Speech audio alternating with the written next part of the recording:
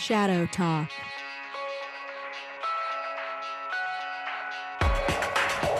Hello and welcome to this midweek special of Shadow Talk, and in this week's episode we are going to be looking into a deep dive into how this increased interest in cryptocurrencies is offering new opportunities for fraud. We'll be covering things like account takeovers, phishing, mining and initial coin offering fraud. All this in this week's episode. Hello Raf, how are you? Hey Mike, welcome back. I'm doing well, thanks. Excellent. So in this week's episode, I wanted to give a deep dive into our research that we announced last week, which is titled The New Gold Rush. Let me ask the first question here. I mean, you were the main thrust behind this paper. What is it that inspired you to take this on as a research topic? Yeah, so I guess it came from looking at the rise of Monero as a currency, as an alternative to Bitcoin, and looking at what people were talking about back in 2014 when it first emerged on kind of criminal forums. And the consensus was already building then, which was, yes, Monero's good, Bitcoin's interesting, but there's a bunch of other alternative coins emerging, and you should pretty well steer clear of all of these because they're bad news. If you're not on the inside track, you should be thinking twice about this. And so I wanted to drill down a bit more into the different techniques that were being used, the tools that were offered for sale to do that, and just getting a bit more of a deeper insight. That sounds very altruistic on your part. I mean, come on, let's be honest here. You were looking to invest in a new alternative currency, weren't you? That's the real reason you were looking into this. Yeah, it was the coincidental timing of the massive hike in Bitcoin price at the end of 2017. But in all seriousness, one of the most fascinating things is the pump and dump groups. And they tend to occur on the Discord channels where most take place. And there are kind of well over 20 to 30 channels that are currently in operation. The process is that they've got one bot which takes like every day will take a new random alternative coin, and they'll choose a platform that they're going to pump it on, and then everybody will get behind it and use social media to really drive up the hype and interest around this particular cryptocurrency. And then they'll drive up the price, and then all of a sudden they'll do that for 2 minutes and then they'll cash out at the end. There are actually some pretty cool groups. My favorite one is the White House of Pumps. So you've got people on there like Donald J. Pump, and other people of executive staff on there. So people are really getting involved in creating all of these groups, and by the claims on there, people are making a fair bit of money as well. And is this mainly focusing on alternative currencies? Are we seeing the same with Bitcoin, or is that so big now that people are focusing on some of the smaller, newer coins? Well, it's the ease of manipulation around the smaller coins that make it such an attractive target. Bitcoin is such a big thing now that it's very hard. There are so many different other factors and drivers around. It's a lot easier to manipulate the price of a previously unknown cryptocurrency. And if you can get that in the mainstream and you get it trending on Twitter, then the hope is that you can actually convince the real legitimate investors to get involved in that. And that can further drive up the price of the coin that you've selected. I mean, I guess it shouldn't be that surprising that these sort of groups exist. I mean, there's people been trying to manipulate regular legitimate currencies for years, and you still have attempts at that now. So I don't think we should be too surprised that people are doing it now with altcoins, particularly now that everything is so digital and these quite anonymized services do exist for people to be able to communicate in these sort of ways. Yeah, obviously pump and dump isn't a new thing. That's been going on for years. So where did you say most of these groups are now? You said they're on Discord. Are they on any other channels? There's Telegram groups as well. And then we've also seen dark websites. There's one called The Insider, in which they raise a bunch of money, which are then going to invest in alternative currencies through all of these things we've talked about, like driving up on social media, getting loads of people to retweet it, whether that's real or fake accounts. But the idea is you give them some investment and they'll do it for you. And they give like a nice little investment graph that you can see of how it all works. So yeah, there's dark web, you've got Telegram, and then there's also a lot on Discord.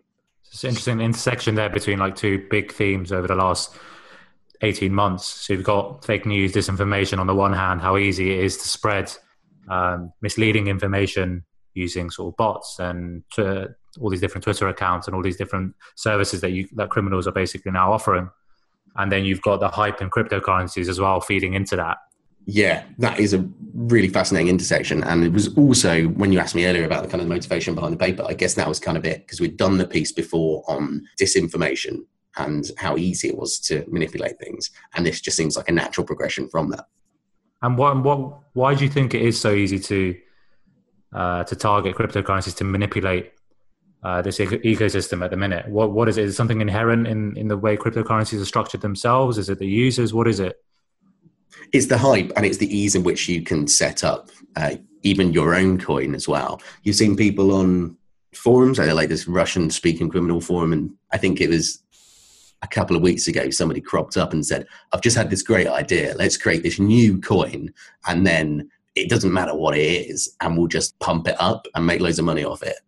And the response, his first response on this forum was, yeah, welcome to 2016, mate. That's been going on for ages, but yeah, it's a good idea, but it's already happening. And then these freelance job sites where people are trying to get people to do work for them. And so many people now are saying, I need somebody to create me a site that is an exact copy of this particular coin or this particular exchange. So it's really easy to make your own. You just rip off another website, call it something else. And that's pretty easy. And then obviously you've got all of these tools for disinformation, such as whether you can get bots to share it or disinformation as a service. If you can do that and have these platforms as well to share this information and collaborate, then I think it is offering some real opportunities for criminals. You were looking into kind of drivers and the assumptions underlying that to do a bit of forecasting for this particular piece. Yeah, so that discussion of drivers did come in sort of towards the end in the concluding section of the report. But I think those issue of the drivers behind this rise in cryptocurrency fraud was really at the forefront of our mind, and we tried to put it all the way through the project.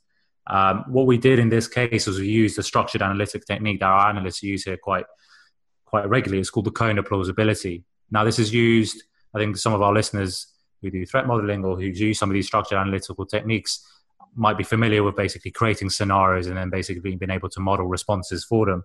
And this is sort of what we try to use here. The other reason we used it is it's just a really good way of laying out your thoughts on paper and looking at, okay, specifically, what are we assuming here? What type of thinking are we projecting onto it? Because I think that can have an impact in terms of how we interpret what's going on.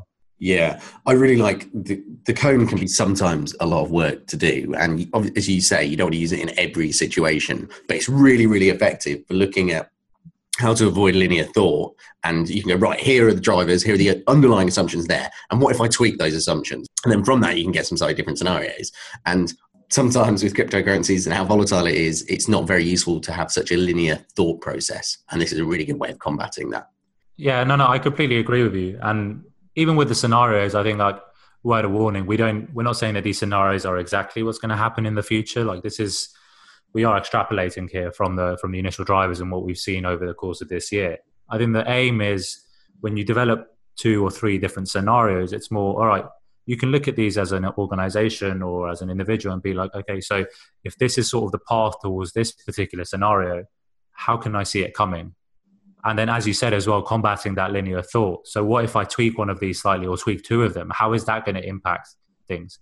Are we suddenly going to have to create a new scenario for this? So it's quite an interesting way of doing things. It's not the solution to everything, but I think definitely that value is in outlining the drivers and the assumptions behind it.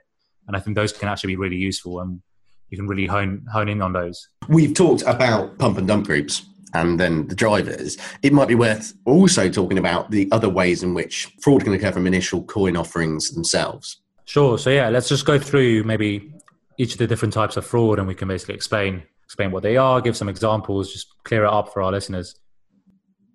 So the first one we have here is attacks on cryptocurrency holders directly.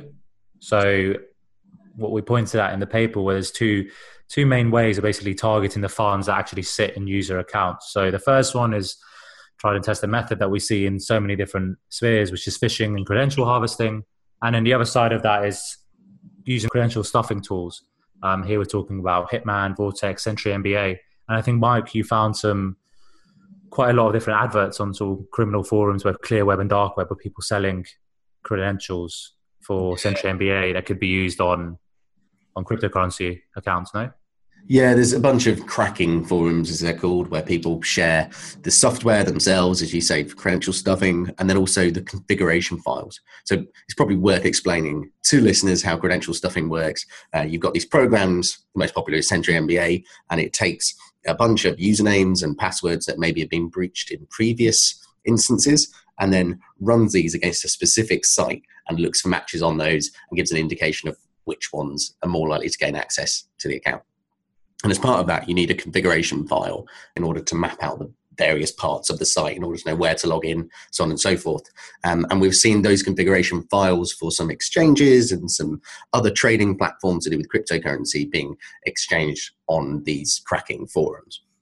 So this isn't necessarily unique to cryptocurrencies. This is a type of tool and a technique that's been around for a while, and it's always been targeted at anything with an account. A lot of time accounts that might have sensitive information in them or financial stuff in it, or even access to funds as well. So I think this is just another example of that. You have people with accounts related to cryptocurrency where you can access their funds. Yeah.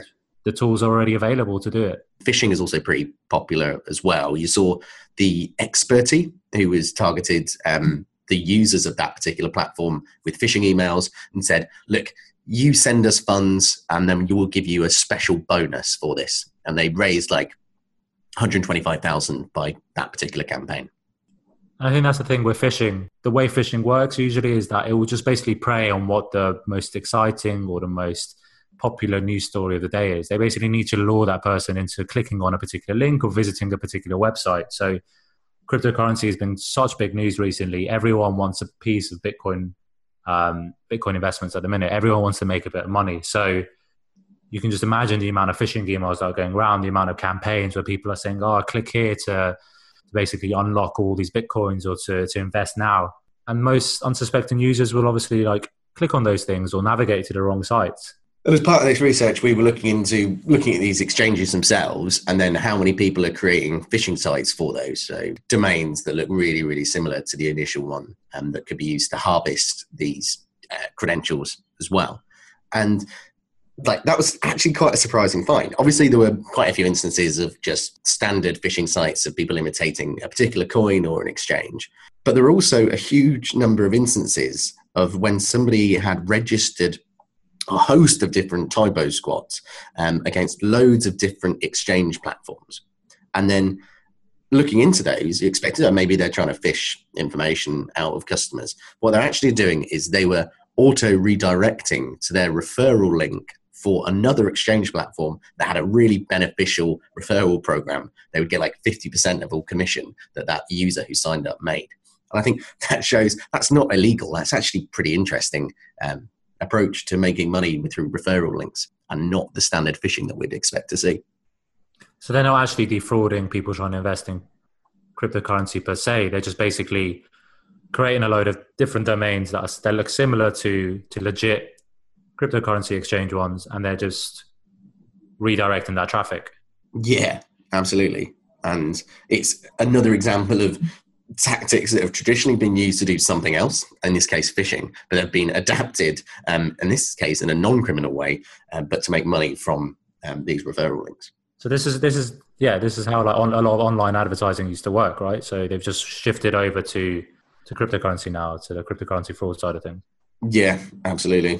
And then there's other ways of spoofing websites and having new tactics to mine cryptocurrency in this case. And you've seen this cryptojacking tool called Cryptojacker. And we'll go into cryptojacking briefly after this.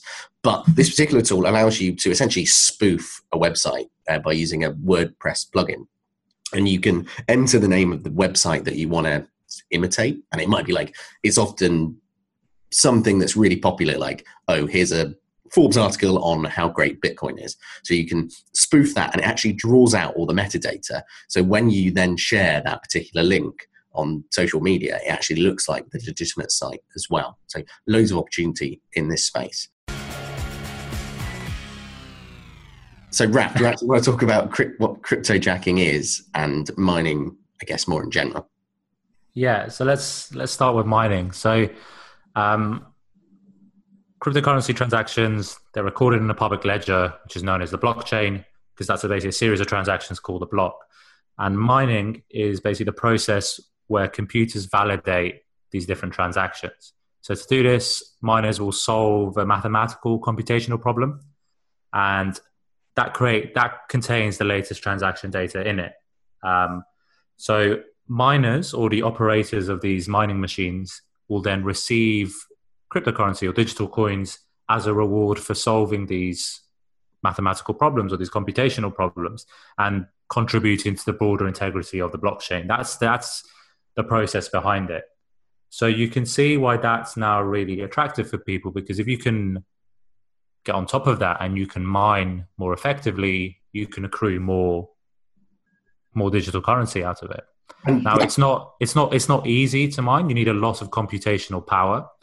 So what we've started to see is that people are basically trying to steal other people's computer processing power. So you might be able to log into someone else's cloud services, like their AWS account, or you might be able to infect them with what's basically a piece of malware that's able to sit on your computer and then perform mining in the background. That's cryptojacking, right? Yeah, that's cryptojacking. Yeah, and I mean, look, I think if you asked anyone, you said, there's all these different possibilities of how you might be attacked. Having a cryptocurrency miner installed on your system is probably one of the best case scenarios, or the best of the worst. Because you obviously prefer that than a potentially very malicious, destructive piece of malware or a random access Trojan that's going to be able to steal quite sensitive information from you. So you probably take the cryptocurrency miner most days of the week, because it's going to affect your performance, but it's not going to be as bad as something quite destructive.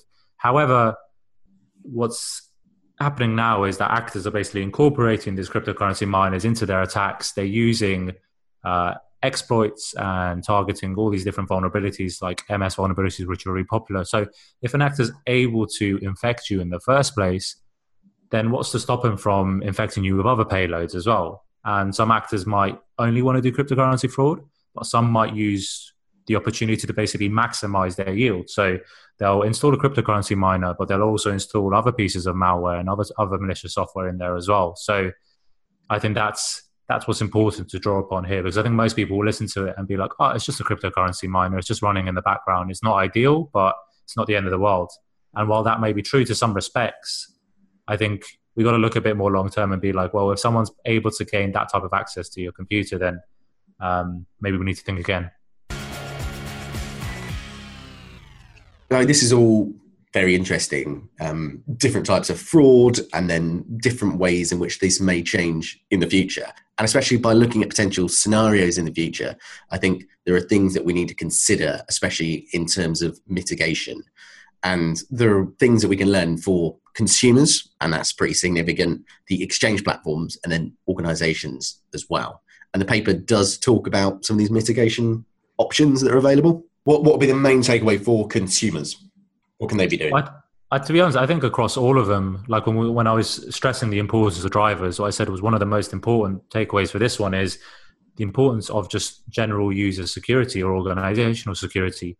As long as there are exchanges that have quite weak security, like we saw with CoinCheck the other week, as long as you have individuals who aren't properly securing their accounts, or you have organizations who are leaving their AWS systems exposed and the credentials lying out there, or using default credentials, then the opportunities are going to be there for criminals to take advantage. So I think first and foremost, if we're talking maybe on a consumer level, very simple things that we talk about all the time. So enabling multi-factor authentication on your accounts, particularly if you've got one for cryptocurrencies. I mean, try and find a reputable provider who does allow for multi-factor authentication, obviously. And then also looking for phishing sites. We talked a lot about how just unsuspecting users can be done by this trick.